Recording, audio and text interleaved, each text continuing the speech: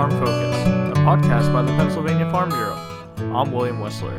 This week on the podcast, I spoke to environmental specialist Grant Golubon about the different things going on in the environmental world that Pennsylvania Farm Bureau members should keep an eye on. Joined this week on the Farm Focus podcast by Grant. Grant, you're going to give an opportunity here to talk about your environmental updates for these last couple weeks. Obviously, the big thing these last couple days has been the positive test of avian influenza out in the western part of the state. If you want to speak to that a little bit and maybe some of the challenges that may be coming with migration season that, coming underway. Sure. Thanks, Will. No, good to be with you again on all of this. We're seeing continued uptick in avian influenza activity across the country. There have been quarantines put in place in places like Ohio, Minnesota, South Dakota, and of course that's only going to increase as we get further into the fall. The virus was suppressed a great deal in the summer by the higher temperatures, but now as migratory activity is picking up, and one of the main drivers of the outbreaks that we've had in the areas of Pennsylvania to date, where there have been quarantines imposed, have been primarily from wild birds flying through and also into backyard flocks, such as the one that we had encountered this past week in Washington County, Mount Pleasant Township. Backyard flock of about 1,500 mixed birds had a non-negative test result for one of the H5 strains of virus. Now, H5 isn't a highly pathogenic strain like the ones that we've been so concerned with dealing with, but it has the ability to mutate into a high-path strain. So that's why the level of caution right now. So Pennsylvania Department of Agriculture has come in and there's been a control area set up, quarantine zone in the immediate area around the premises, and then larger control zones fanning out. Also it's not, fortunately in this case, this is not an area where there's a lot of commercial poultry production, such as what we had earlier in the summer whenever we had the outbreaks, especially in Lancaster County, where we had, and I think we've had a total of over 4.2 million birds to date that have had to be eliminated because of the virus to suppress that spread. But again, the lessons that we've learned and that the Pennsylvania Diagnostic and Laboratory System through the Department of Agriculture and their work at the new Bolton Center at the University of Pennsylvania, at Penn State, and here in Harrisburg at the PDA labs, that there's a lot of good people both within government and the industry that are taking care to make sure that we're as prepared as we can possibly be. It's not recently passed anymore, but the current year state budget now is $6 million available for additional testing in response to high-path avian influenza and other livestock or poultry disease outbreaks, so that we can be prepared as we get into this migration season, and then of course another one in the spring where we're going to face the same challenges.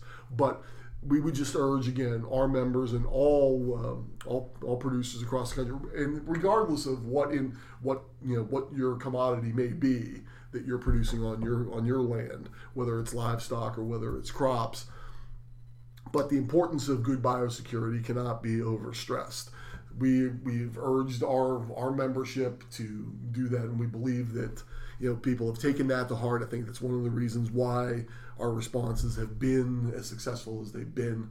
But eternal vigilance, because going into the winter season, especially given all the other pressures that the farm economy is facing, certainly animal health is going to be paramount in making sure that we can get the commodities to market that consumers are going to need this winter. And that was one thing with high path that seemed to be kind of a better trend the last couple months, where it kind of, I don't want to say died down because obviously it never went away, but it kind of slowed a little bit. So how do you think, or I guess how important is it for people to, first of all, remain vigilant on this, and also to just be aware of how migration may affect them? Right. Typically, again, as I've mentioned, typically when we get higher temperatures, it tends to suppress the spread of viruses like the HPAI, but now again, as we've got the migratory movement and of course the cooler temperatures, there's more opportunity for that to spread. But again, I think that the experience that we've had, the first really really negative outbreak we had was 3-4 decades ago. I believe back in the mid 1980s, and that was one of the impetuses for creating the state's Animal Health and Diagnostic Commission, so that we could have a mechanism in place to be able to respond to situations like the HPAI outbreak. And with Pennsylvania's farm economy being so important to the overall economy of the state, certainly those challenges are important. But again, we always stress that we want healthy animals, we want healthy soils, healthy air and water, because we live on those lands ourselves as farmers. The land is our legacy, and it doesn't help anyone, ourselves most of all, but the public in general that depends on us for food and fuel and fiber, to not do all that we can to make sure we have robust biosecurity, and also in terms of other environmental and regulatory management.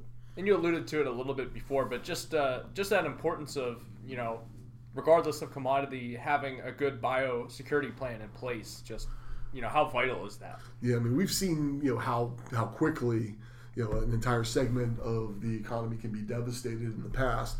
Things like African swine fever, of course, the high path avian influenza, other diseases though that become endemic to certain animal populations. And of course, as we're going forward here, we've already seen issues with supply, both in terms of quantity and yield, and also being able to get product to market in the first place. So those things are all exacerbated if we're in a situation where our biosecurity is below the level where it needs to be. I know you had an opportunity to do some unique things this week, part of that being the 4R Alliance event. If you wanted to explain what that was, and tell people about just the importance of that with ACAP. Sure. One of the things that we have tried to do and again get out to our membership is information about innovative technologies, and also soliciting ideas for projects that can be done so that we can get more research on how we can best apply nutrients to crops, keep those nutrients on the land, and then be able to increase yields while at the same time providing environmental benefits. And the Pennsylvania 4R Alliance is a group of industry folks, and also industry folks, conservationists, planners, technical people that do lots and lots of that work on the land. 4Rs, we're trying to get nutrients applied in the right place at the right time at the right rate, and of course have the right nutrient. So therefore, our focus in again trying to educate policymakers, and that was the point of this 4R Nutrient Stewardship Day that was held in Hershey this past week. A couple of research projects going on at the Milton Hershey School Farm with corn, and working with nutrients that can again help improve yield, and also at the same time be able to help with the environmental quality of those lands. And it becomes something that is more sustainable, something that helps us in situations where again we're challenged by the regulations that we currently face in terms of being able to keep what we can do with getting nutrients onto the land and so forth. Any type of additional practice that is beneficial is going to be helpful for us.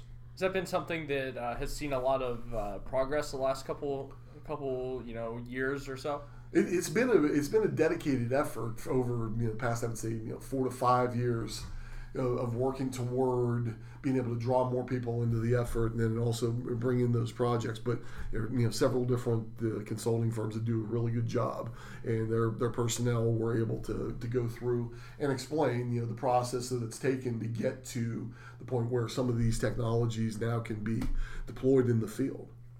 Gotcha. And those are obviously some very important things, and could definitely make a difference for farmers. So something that a lot of people would want to keep an eye on. And you mentioned the ACAP funding as well. That's going to be extremely important, because we have this additional funding that was approved in this year's state budget for conservation projects all around the state. And so, with $150+ million out of that $220 million that will go directly for projects. It's important for us to seek out those opportunities, look in areas of the state where there are challenges, where innovation is taking place, support those, and try to bring those to fruition. Yeah, and I know you've worked a lot on regulatory revisions that the DEP has proposed in recent weeks. If you want to talk a little bit about that in relations to CAFOs and nutrient management? No, sure. I mean, we've right now the PAG 12 permit, which is the permit that covers concentrated animal feeding operations, runs on a 5-year cycle. Was last revised. There was an interim revision in 2020 because there were some changes that needed to be made before the permit expired. But it will the new permit will go into effect April 1st of 2023. And so DEP had reached out to a number of stakeholders through its Agricultural Advisory Board for preliminary comments on their pre-draft of the new PAG 12. So we'll be submitting those comments actually today as we're speaking. And beginning October 1st, the permit will be published in the Pennsylvania Bulletin. That is the plan currently, and there'll be a minimum of a 30-day comment period. But again, DEP's timeline is to get that turned around so that farmers can be applying for those CAFO permittees can get those notices in to get their permits renewed, and so that people that may be starting a new CAFO also are aware of what those are. And again, that's something where we'll be reaching out again to our members who are CAFOs, getting their input on this. And we've worked very closely internally already with some of our top folks. Our Vice President, Mr. Chris Hoffman, of course, is a fairly substantial CAFO, and worked with him closely on getting these preliminary comments in. And we'll be looking for additional input, because the more voices that we have with the unified message on any regulatory issue, that's what's going to be successful for us. And also, at the same time, a longer regulatory process is now underway through the State Conservation Commission, looking at the state's regulations dealing with nutrient management, manure brokers, and haulers. So that's just getting underway now. But again, that's something where we're looking for member input to the extent that folks want to give us the benefit of their experience as those regulations are revised. But we want to try to shape these in a direction that are going to be more workable for farmers so that we can do the good conservation that we've always done, but at the same time have the technical and other support in place to get that accomplished and make sure that the regulations we're operating under are feasible, workable, and things that are not going to provide for a tremendous amount of additional burden, because resources are scarce, as we know, and every bit of resource that goes into regulatory compliance can't be used to get the crop or commodity to market. Yeah, and that's just it. That's the big thing about farming is, farmers want to take care of their land. They want to be involved in conservation practices because the land is the land is how they make their money, and it's what they do. I mean, it's a really important thing there, and the not having that funding or not having the ability to be able to afford to do the conservation practices has always been the challenge. It's not so much a lack of wanting. And bringing this back again to the 4R Alliance, I think that's the reason why things like the Nutrient Stewardship Field Day are so important. Whenever we're able to get policymakers on the farm and show them some of the realities of what our members face every day, opens their eyes, and maybe whenever they're thinking about either new law, new regulation, guidance, policy, whatever it might be, it informs their thinking to the point where they start to maybe see it a little bit more from the perspective of the man or woman in the field, and not necessarily the person in the office with a pencil reviewing the plan. Yeah, and on the, there's some of the more like state level things, and and there's also a lot of federal things that are happening right now as well. You had mentioned the SEC climate and and there's some legislation with that's of importance. But if you could just give an update on what's going on federally. Yeah, sure. I mean, back in the early part of September, we had submitted comment, and these were going throughout the summer. But the Securities and Exchange Commission has promulgated a draft proposed regulation that would basically require all of its registrants to report on the climate impact of every entity within their value chain of their corporation. Well, that chain eventually is going to lead back to the farm, because virtually everything that becomes a component part of a product or a finished product ultimately starts out on the farm. So we're trying to make clear both to Congress and to the SEC that most of our members are smaller family farms and are in no way situated to do the type of tracking, reporting, and then compilation and submission of data that would be required to meet this requirement. And so in testimony, I believe a week or 2 weeks ago, the chairman of the SEC, under questioning by the Senate committee, stated that there's no intent to touch farms in any of this. Well, then we come to the legislation that you mentioned that would prevent the SEC from enforcing any type of climate disclosure rule against farmers. And also, to make that explicit if they are to go forward with this regulatory package, because they always stress, it's just a proposal. Yeah, well, okay. But it's just a proposal. It's out for comment right now. We're taking input. So we certainly would urge the SEC and the Congress to take this input seriously, understand the negative impact that will have on both, not only the individual farm, but also on many farming communities. Because the likelihood is that if a rule like this is put in place, small farmers are not going to be able to comply. And so therefore, they're either going to have to go out of business or they're going to have to join in with a larger entity in some way, whether it's through an acquisition or a merger. But you're going to see more and more consolidation within the agricultural economy, because you're going to need to have the scale of resources necessary to be able to do the reporting that you would need to under a regime like the SEC's proposed climate rule. Any updates with WOTUS too, as we're kind of approaching the court case here? No, at the same time, we continue to keep the pressure up on that and continue to promulgate the message that navigable waters were included in the Clean Water Act for a reason. And we have robust protections available at the state level and at the local level for lands that are not covered under federal regulation, under the waters of the U.S. or the navigable waters rule, as we had more properly called it, is what it should be.